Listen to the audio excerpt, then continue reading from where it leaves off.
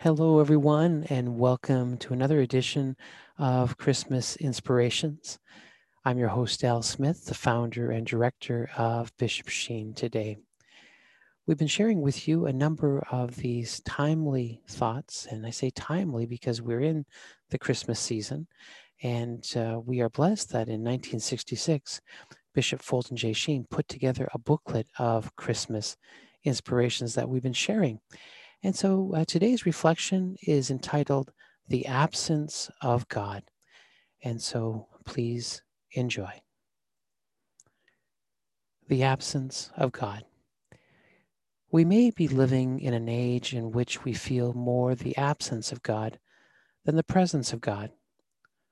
We have denied the existence of bread, but we still hunger. We deny the existence of wine, but we still thirst. As Thomas à Kempis put it, if I cannot see thee present, I will mourn thee absent, for this is also a proof of love. The loneliness of those who miss the babe is greatest in those who once had faith and loved him.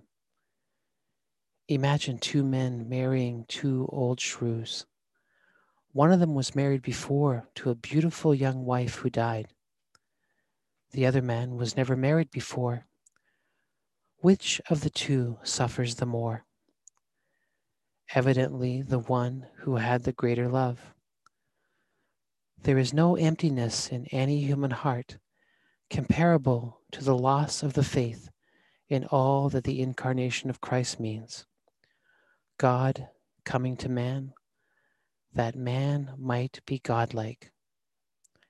As the poet Alice Meynell put it, he's but conjectured in man's happiness, suspected in man's tears, or lurks beyond the long, discouraged guise, grown fainter through the years.